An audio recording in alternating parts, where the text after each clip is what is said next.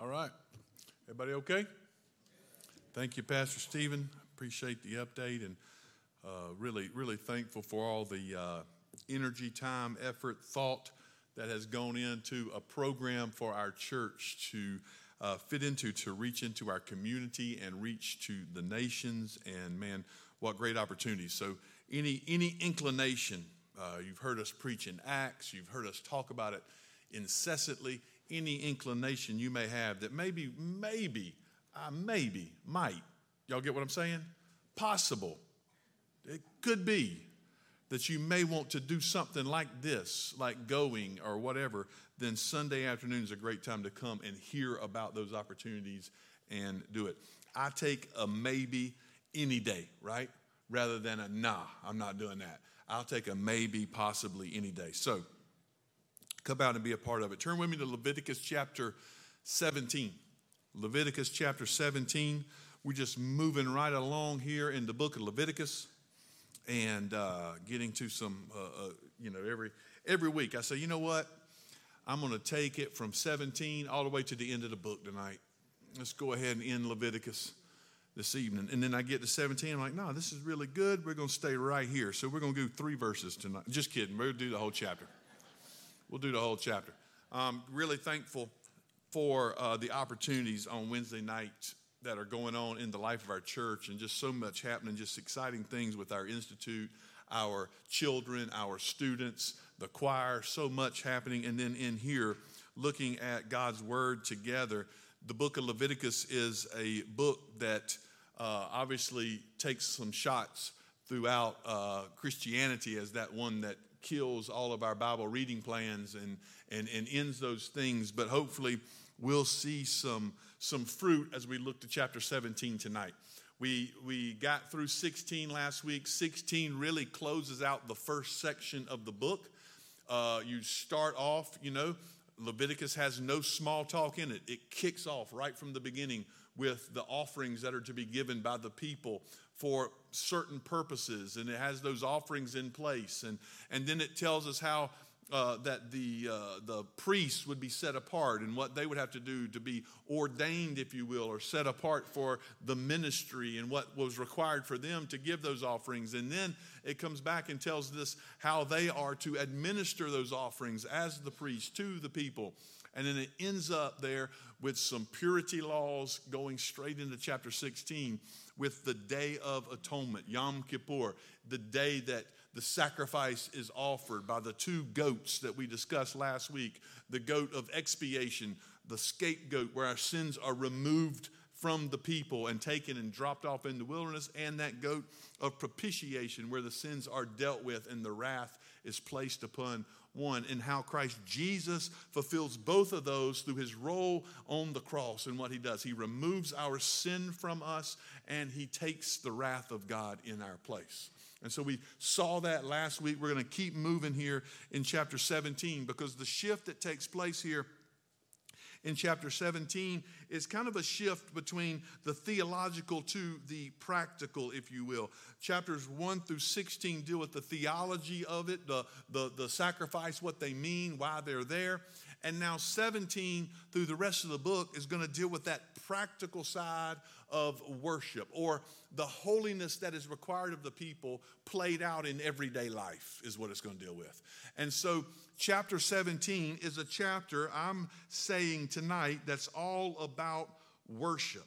It's all about worship. How are the people to worship God? How are they to worship God? These are not my normal reading glasses. I forgot them. And so I just picked these up. And even as I look now, just to tell y'all, in January, I'll be 1 year closer to 50. And even as I put these glasses on, I still can't read this. So we're going to make it through it. You know what I'm saying? But if I pick my Bible up, are y'all going to be okay with that? All right?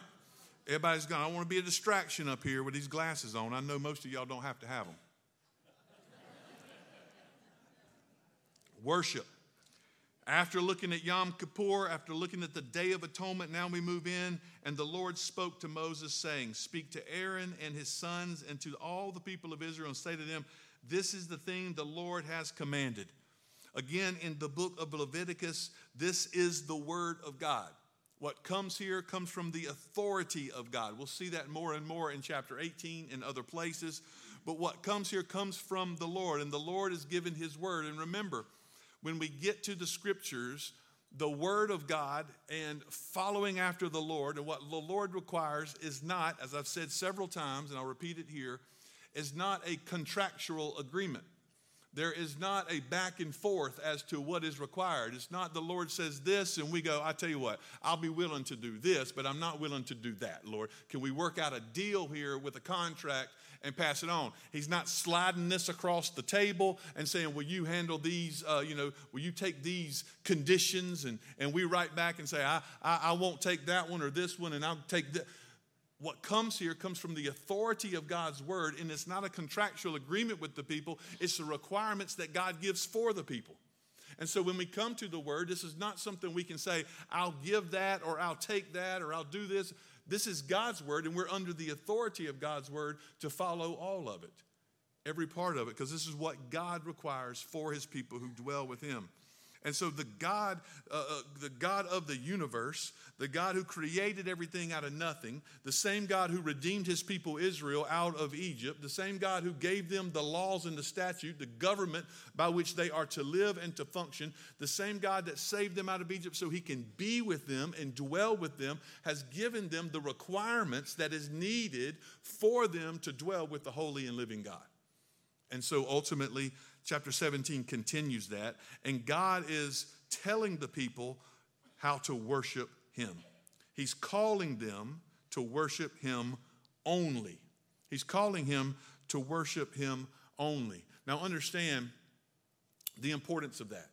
God, it says in the scriptures a couple times that he is a jealous God, right?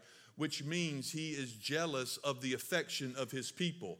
The people aren't free to give their affection to another. They're not free to give. And before we say God, that's a little harsh. He's saying he's demanding them to worship him. Well, surely, because ultimately what we'll see here is the relationship between God and the people is pictured in a different relationship. The other relationship that pictures the relationship with God as people is the marriage relationship in Scripture. You know, God is married to his people. Christ is the head. The church is his bride, for example. And so ultimately what this relationship reflects in marriage is pointing us to the relationship between God and his people. And God is saying, I am jealous for your love for me. Not to share it, not to give it with anyone else, not to offer it to anyone else. And we recognize that that's right. If that's the relationship we have, if God is demonstrating this, then each of us, most of us in here, have been married at some point, do have a wife, and the expectation is that our wives should not share their love with another man, right? Or our husbands should not share their love with another woman. That we are united in a covenant relationship and we share our love with each other. So the Lord says you're not to give your love or your affection to another God. In worship, you're to worship me alone. In fact, it says down here in chapter 17, if you go down here to verse 7. Verse 7 is a verse we mentioned last week, and it was talking about the goats and sending the goat Azazel out to the wilderness. And why we do not believe that goat was an offering to another god or somewhere, because it says in verse 7 of chapter 17, they shall no more sacrifice their sacrifices to goat demons. They're no more to sacrifice anything to another demon or god. Now, every ancient Near Eastern culture had a sacrificial system. And what would happen is you're put into a context, into a place, like in Egypt, who had other gods. Sacrifices were offered to other gods there. You had those things. So what the Lord is saying is, this is not you mixing your worship for me with a worship for another. In our context, I think we understand this. We'll get to a little bit. In other contexts, this is even more clear. If you were to go, as I've said before, in somewhere like South Asia or the country of India, for example, where the Hindus have a bank of gods, some 330 million gods, and they have this freedom within there that they can worship the ones they choose, right? And so they worship those gods. And you throw into the mix their ancestors into it. So they're worshiping some 330 million gods, some mixture of those gods and others. When you're sharing about Jesus in some of those cultures, it's quite easy for them to add Jesus just to that list of gods. Let's just say, yeah, okay, we have all these other three. Why not add another one? I'll accept that. I'll take him. And so ultimately it's easy for them. And what the Lord is saying is you can't add me just to some other list that you have offered. It's me only and no other. Me only and no other. In fact, look, to bear out on my illustration before, listen to what he says. In my version, the English Standard Version, it says, so they shall no more sacrifice or sacrifices to goat demons, after whom they, y'all see that next word? Whore or prostitute. After whom they do that. That's an image or a picture of a covenant relationship between a man and a woman, right? And someone leaving that relationship to go after another. The idea is, he's saying, you are going after those goat demons and you are prostituting yourself. You are throwing yourself at another lover. You're not to do that. You're to worship me alone in this relationship. In this relationship. The danger for us, quite oftentimes, is that we can put other things in our culture in place. We can put other things in place of God and give it our worship or assign worth to it. That's what worship means, to assign worth to something in your life. So what do we assign worth to in our life? Look with me to 1 Timothy. I'm picking up my Bible now. 1 Timothy chapter 6. Paul is writing here. 1 Timothy chapter 6, verse 10.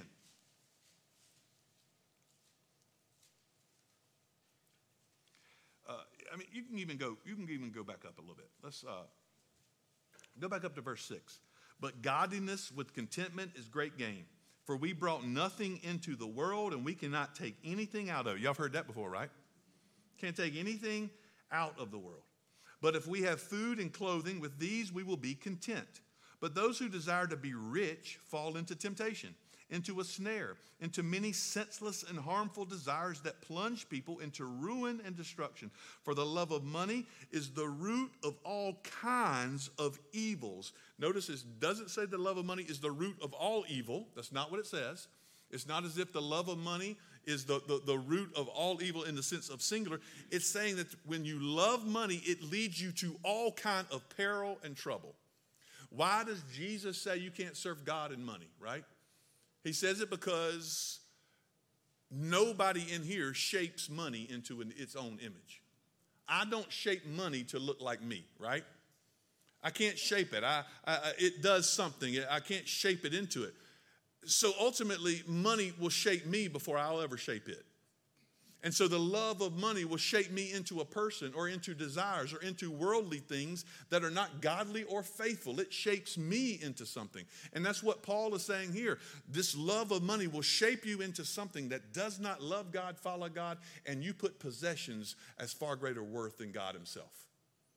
He doesn't say being rich is sinful in and of itself. He's saying the love of that, the idea that that's what gives you worth. Oftentimes in our society, it quite is what gives us worth. People think the bottom line is what our identity is, right?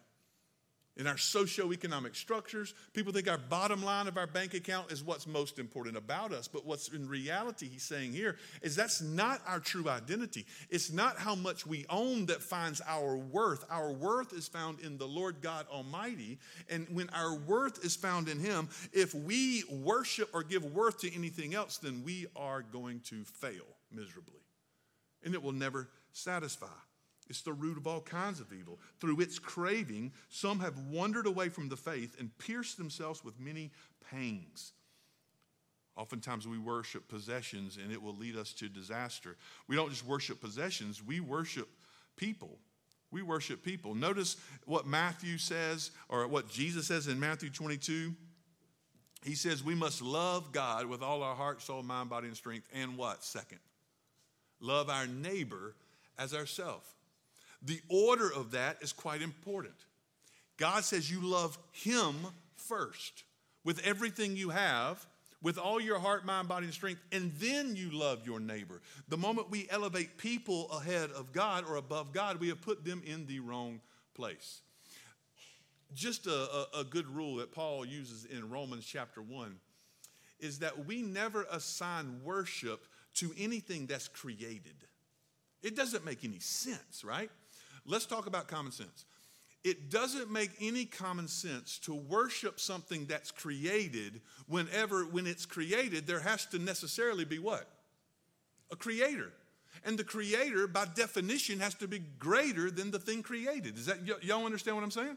So why would you worship the created, which is secondary to the creator?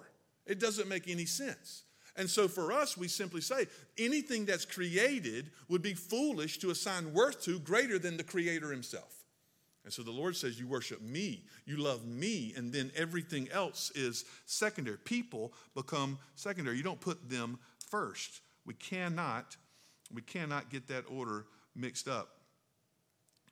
We also quite often not only worship possessions and people, we tend to worship pleasure. We tend to worship pleasure, ruled by lusts and passions of the flesh. Paul says that their God is their stomachs. And what does he mean by that? He means we love food, and it's great because we just had supper. He means that we do that, but what he's saying is that we're ruled by our desires. We're ruled by our pleasures. We're ruled by oftentimes what we want. And so the stomach gives the idea of I'm craving something, not just food in his mind. He's using that as an illustration to say, I want something now. I need the instant gratification that it brings. I need this right here. He's using some idea. We know how this works because it's all over in our society. I don't know about you guys, but every single time I go to the grocery store, I cannot help but buy Reese cups. Because they're right there beside the checkout line. You know what I'm saying? And the impulse is, there they are. And they're easy. And I want them. And they're easy to get. Our society is built off of that. Playing off of our pleasures.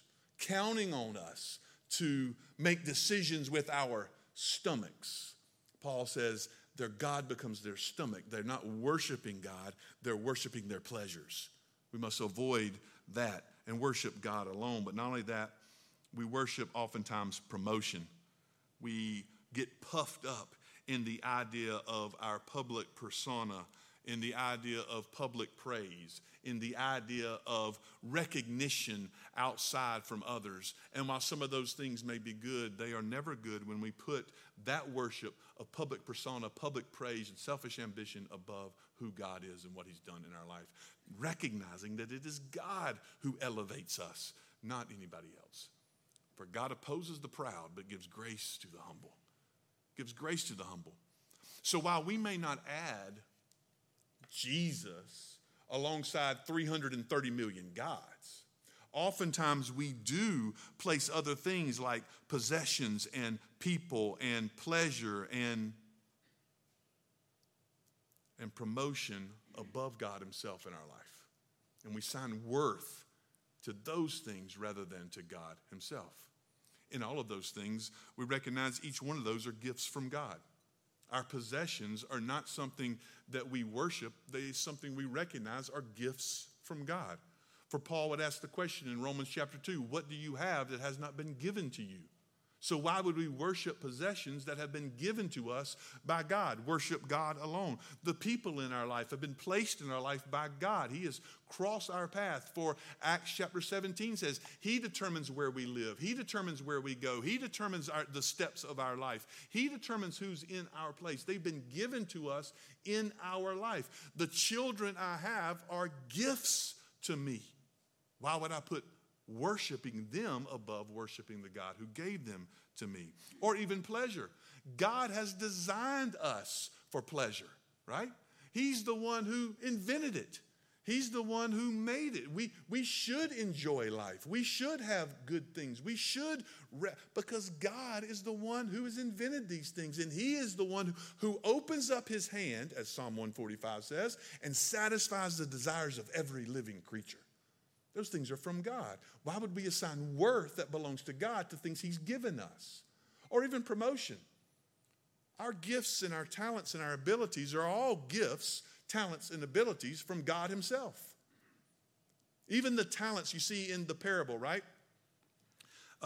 In the parable of the talents. And God gives 5 to one and 3 to another and 1 to another. And they go out and what do? They take what God's given them and they increase them. And God says, well done. But they can't work apart from what God has given them in the start. They take the talents and the blessing God's given them and they work hard to bring God glory with them and increase them. So even our promotion in life comes from the gifts and talents and things God's given us. Ultimately, what God is saying here is not something that should be outside the norm. It's not something that should catch us by surprise. It's something that quite honestly is rational and reasonable. Worship him alone because he is the one who's given us everything. He is the one who's blessed us with all our possessions. He's the one who's given us all of our talents and our abilities and all that we have. He's the one who has put people in our life and relationships that are there. He's the one who makes sure we have everything we need in our possessions in our life. Because if he takes care of the birds in the field, right, and he takes care of the flowers in the field and the birds of the air, surely he's going to take care of us. So we don't worry because God's got us. Why would we worship those things? It makes perfect sense to only worship God. But oftentimes, we tend to turn away from that. In fact, look at what James says. Turn with me to what James says. I don't think I'm jumping the gun here. Sometimes I jump before I get to the next point because I get so excited. James chapter 4.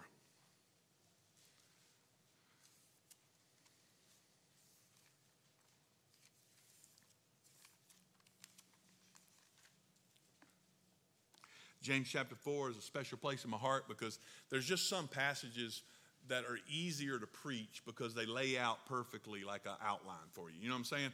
And so my first mission trip was to Russia in 1995. And I went there and I was ready to preach. And I had all these evangelistic sermons. And my first time I'm in a church and I'm just sitting there and I'm in the church. And the guy comes up to me and we're at a church service, probably about 35 or 40 people in there. And they're singing and everything. And he says to me, "You're preaching tonight." I said, all right. All these people lost because I got a powerful, packed sermon to get them saved. Now, these are all church people. You need to come up with a good, discipleship sermon. I don't have that, you know. I'm 20 years old and scared to death, and they don't even speak my language. By the way, y'all mind if I tell you a story that has nothing to do with anything? It was at that church that I French kissed an 85-year-old Russian man.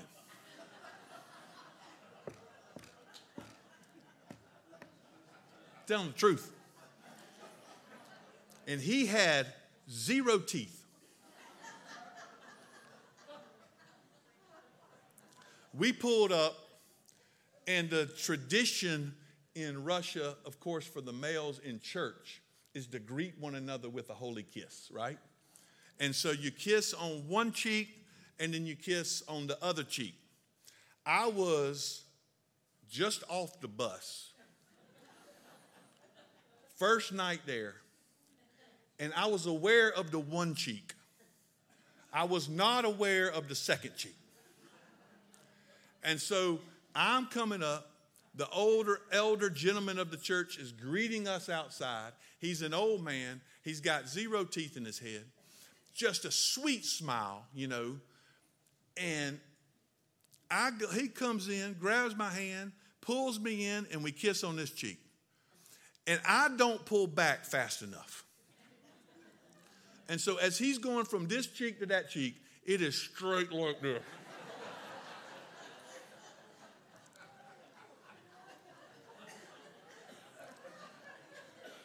Just woof. Not a tooth in his head. So, right after that, the leader of our team said, "Hey, you're preaching tonight." I'm still shook.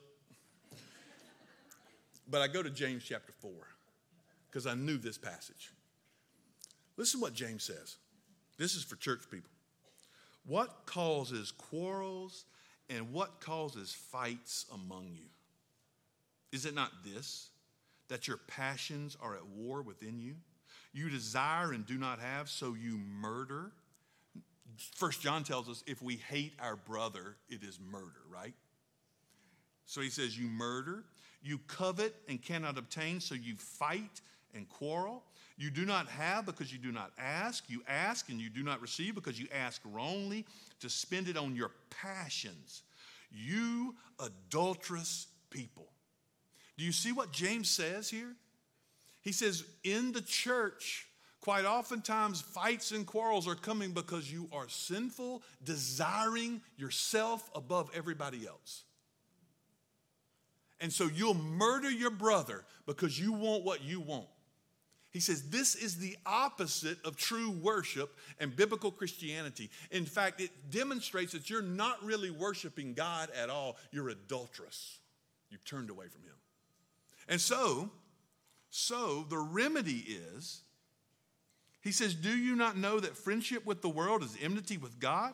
Therefore, whoever wishes to be a friend of the world makes himself an enemy of God. Or do you suppose it is to no purpose that the scripture says he yearns jealously over the spirit that he made to dwell in us? He wants us to worship him.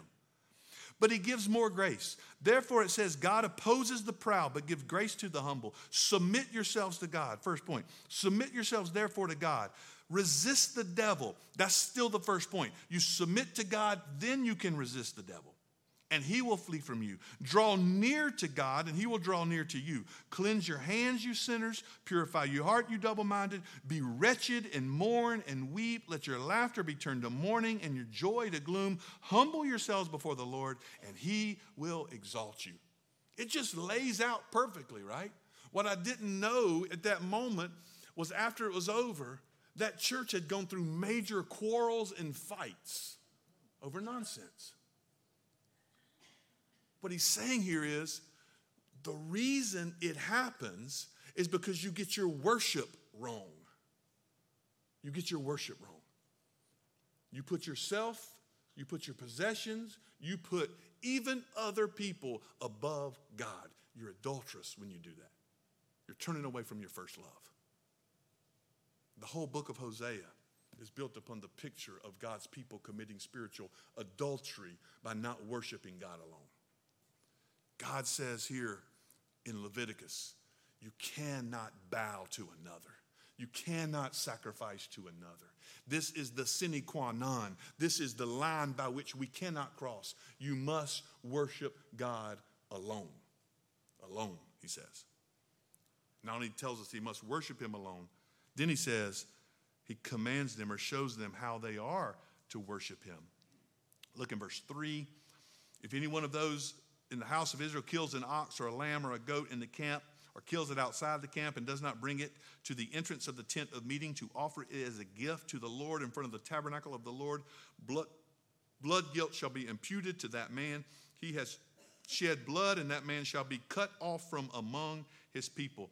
This is to the end that the people of Israel may bring their sacrifices that they sacrifice in the open field, that they may bring them to the Lord, to the priest at the entrance of the tent of meeting, and sacrifice them as sacrifices of peace offerings to the Lord. He's saying here that if you were going to make a sacrifice and an offering, you can't just do that randomly, recklessly, anywhere out there. There's a method to how you worship. If you're going to make a sacrifice, you have to bring it to the tent of meeting. You have to bring it in to do this. God is saying, this is how you will worship me. These are the sacrifices that I will accept. He's already gone through that whole process. So he's already gone through of how they bring the goats and the oxen and the turtle doves if you need that. He's gone through that whole process of what qualifies as right worship. He's gone through that whole process already. Now he's saying you can't just do that anywhere you want to do it. You can't just do it anywhere.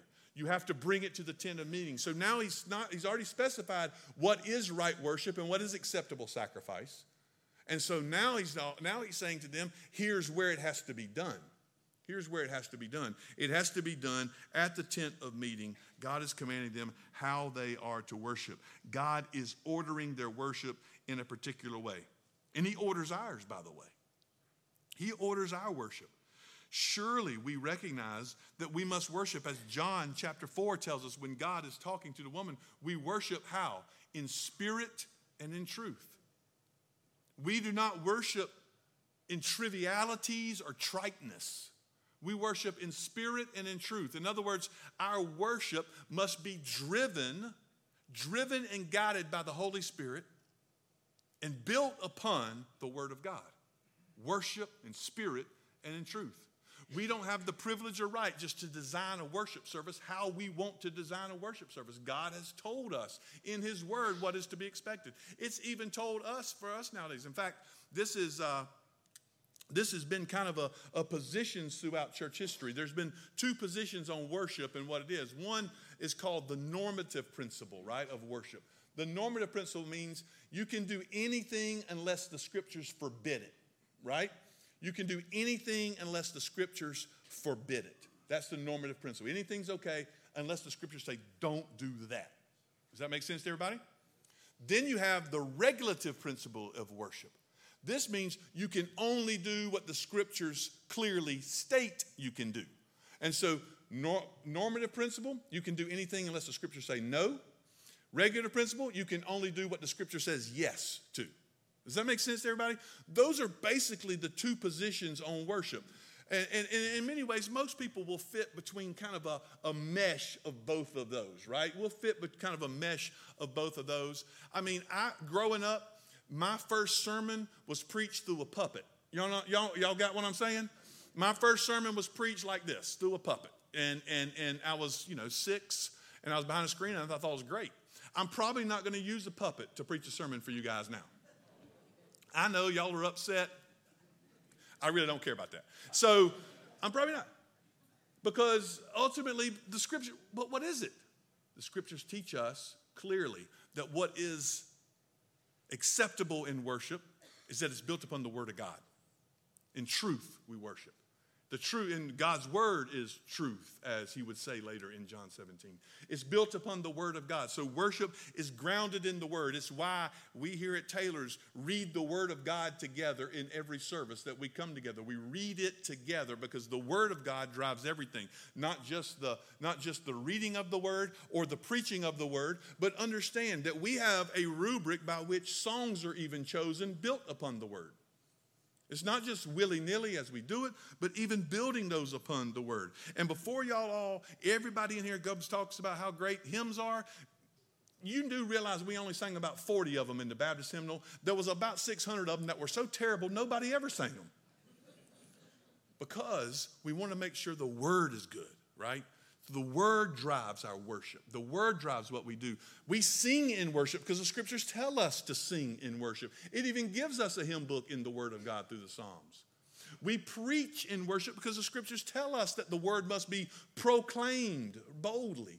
In fact, we preach in such a way in traditional, even our architecture reflects the centrality of the word of God in a church. Some churches, you can see it in how they build the front. And some of this is lost in modernism and other things. But if you go to some churches, you'll have the pulpit of the church over on the side. You ever been to a place like that? Have it over on the side. The pulpit's on the side. And what's in the middle? The table. Because they build their worship around the Lord's Supper, or the Eucharist, as they call it. So the Eucharist is a center. This is in Catholicism. The Mass is why they call it this. And so the Eucharist is at the middle. The preaching or the speaking of the word is on the side. It's the table that we gather around as the center part of worship. We, as Baptists, don't reject the table, but we change the architecture so that our pulpits, and I still like a good pulpit. This one's a little shabby. But I got ruled out for one of those big the battleships, you know what I'm saying? The pulpit I grew up in my home church, you had to take 4 steps to get to the other side on this side and 4 to get to that side. The pulpit, though, is at the center of the church. Whether it's a long straight or whether it's fanned out, the pulpit is in the middle of it. Why is that? It's not just because it's symmetrical. It's because we believe traditionally that the Word of God is what we build our worship on. It's the Word of God. And so here we build it in the Word, and we recognize that the Word works with the Spirit to produce our worship. Produce our worship. We're guided by the Word and the Spirit in the production of our worship. By the way, it tells us that we must worship with each other too. God's word says, do not neglect meeting together. That does not mean you cannot worship in your home. Our family enjoys times of worship together in our home, and you absolutely should do the same. In fact, I'm excited. I saw the page proofs today of our Advent devotion guide that we do every Christmas that goes along with our sermon series that we'll be giving to you guys and providing so you can worship at home along with our sermon system series through December. We value that, and we think that's most important, but we also value the gathering together of the saints to worship. We also value that. Because we come together. We do not neglect meeting together. Because that's how we're spurred on to love and good deeds.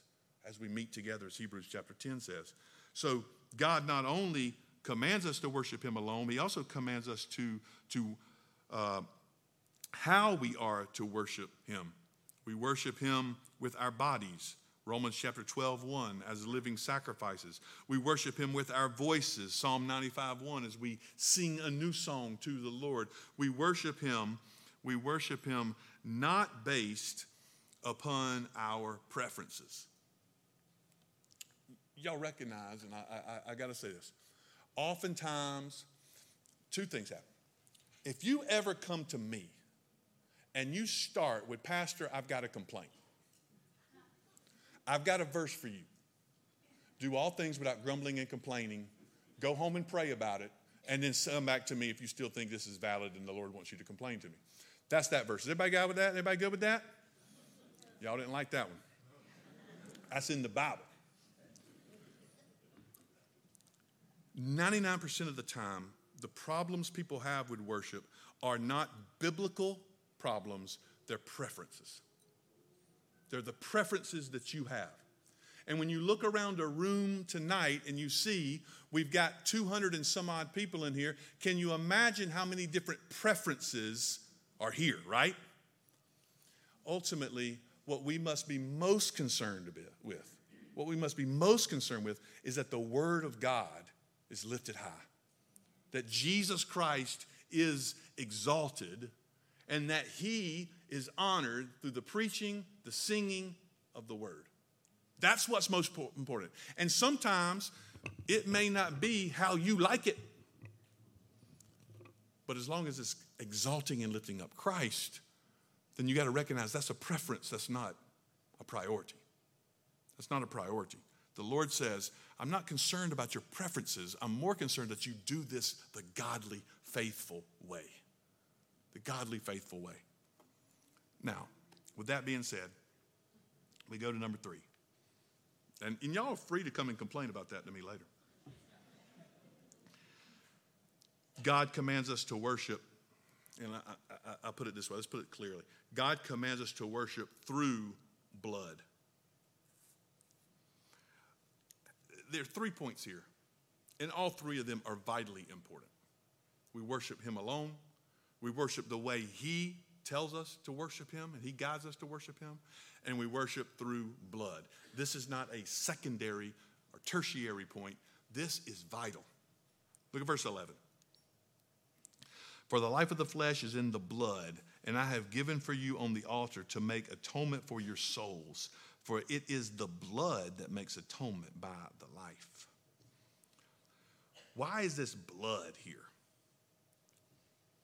He told him earlier, you're not to eat anything with blood in it, right? So as to be strangled. The blood here acknowledges a few things. First of all, there's a lot of death that takes place in Leviticus, isn't it? I mean, you come to sacrifice, you got some animals dying. There's some blood flowing. And so there's a lot of death. But what God is saying here is death is not to be something that you're reckless with. In other words, if you're to make a sacrifice, you must bring the blood in. because it testifies that you know that it's only by God's command and his allowance that death is taking place. The death of an animal is not something flippant. It's not something. In fact, let me just say this. When we see an animal dead on the road, we run over it and it's nasty. We should be reminded that it wasn't supposed to be like this. The nastiness and gruesomeness that we turn our head away. And if you see a dead animal and you're like, oh man, look at that, that's cool, then you're kind of weird. The nastiness and grossness of that is a reminder that death wasn't even supposed to be here. Death, in all its forms and fashion, is here because of sin. And so ultimately here, he's saying when the ox is killed, you can't just kill the ox and flippantly deal with this as if it's no big deal. Anytime life is taken, there must be some admittance that I'm only doing this under the authority of God himself, he's saying. So we bring the blood to testify that this is God who has allowed this. It's a testimony that this is God who has allowed this. We're not taking this flippantly. We can't just kill anything we want, anytime we want to do it. By the way, I love hunting. I do it. We kill it. But every good hunter knows you don't kill flippantly even there. First of all, it costs too much money to process good meat. You know what I mean? And second of all, you don't kill what you don't need or what you can't eat. It's not just a game. And everybody knows this. And it's a sense that anytime life is taken, this is no small thing. This is no small thing. Then, secondly, blood is God's means, as it says here, of atonement, substitutionary atonement. For the Lord told us when sin entered in, then death comes. And the wages of sin is death. And the only way sin will be overcome is through what? Death, the shedding of blood. Without the shedding of blood, there is no forgiveness of sin. So these sacrifices become a testimony to the seriousness of our sin. Because I am a sinner, there has to be a sacrifice made in my place. Blood has to be shed. In other words, all of these as we talked about, the bloody nature of the sacrificial system, the blood everywhere on the altar and everything else should be a reminder to us of just how sinful and how awful our sin is.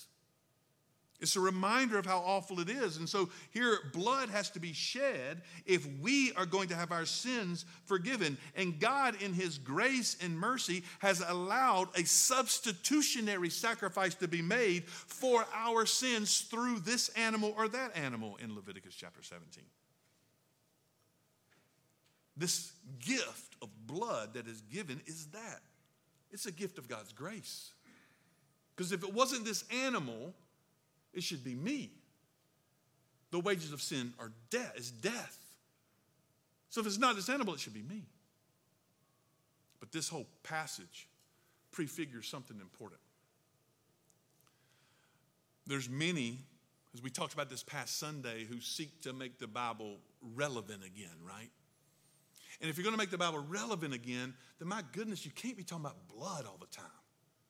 It's just gross and it's too much and it's too, we don't need that bloody stuff, right?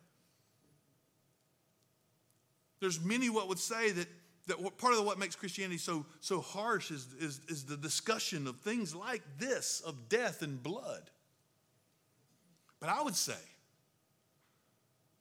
that if it's not for the blood, there's no salvation. If it's not for the blood, there's no life. If it's not for the blood, there's only death for us. In fact, you remember when we were going through Acts 15, because y'all remember every sermon, and you got all your notes in your thing. And you had that weird passage in Acts 15 when on Sunday morning we were talking about where the Gentiles do not need to be circumcised, only this. We put no hindrance, only that they don't eat food with blood in it, right? That goes directly back to Leviticus 17. This is a part of worship. And remember what I said in that sermon was these requirements weren't a hindrance for them to come to God. It was what they were saying is necessary for them to worship God only, to reject the gods of this world and worship God only in his method and in his way. And you recognize the blood and its power and its necessity. And this blood points us, like everything else in the Old Testament, directly to Christ Jesus. Directly to Christ Jesus. If I can, closing out here, let me just read to you a list of passages in the New Testament that refer to blood. You may not be able to keep up. I'm going to go fast. And what the blood does for us.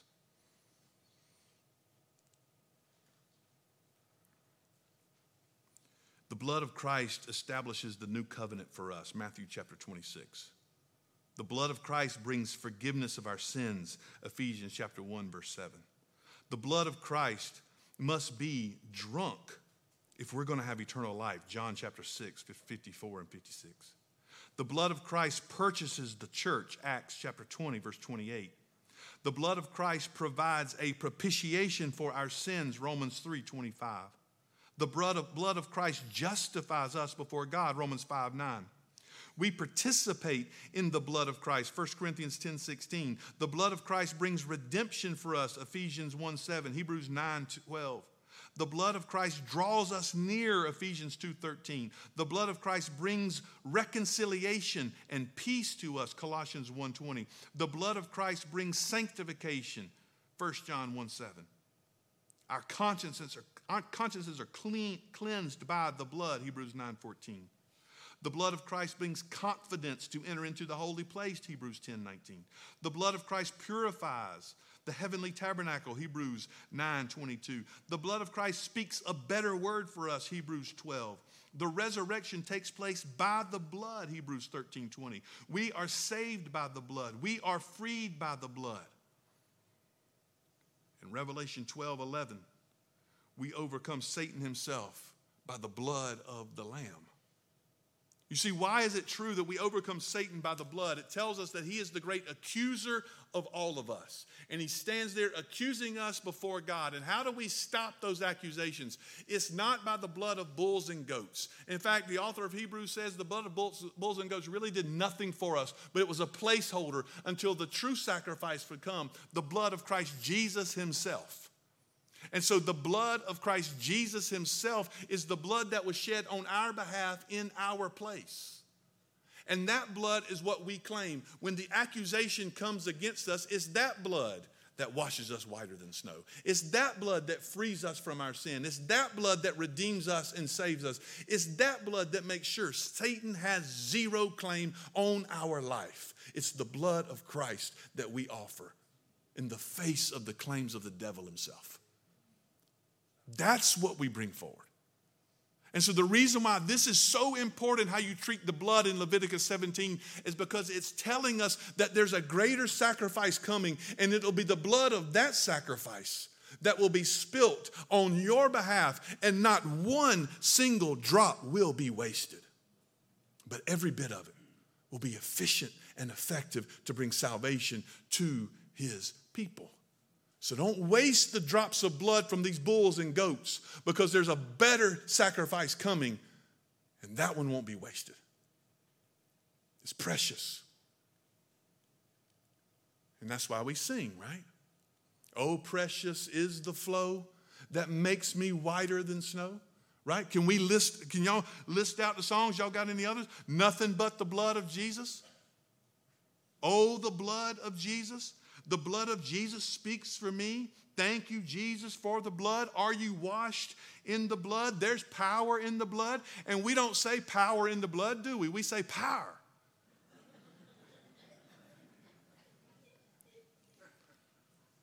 There is a fountain filled with blood. It's why throughout church history, we have sung songs praising and thanking God for the blood of Christ Jesus, because it saves our life. The blood that Jesus shed for me way back on Calvary.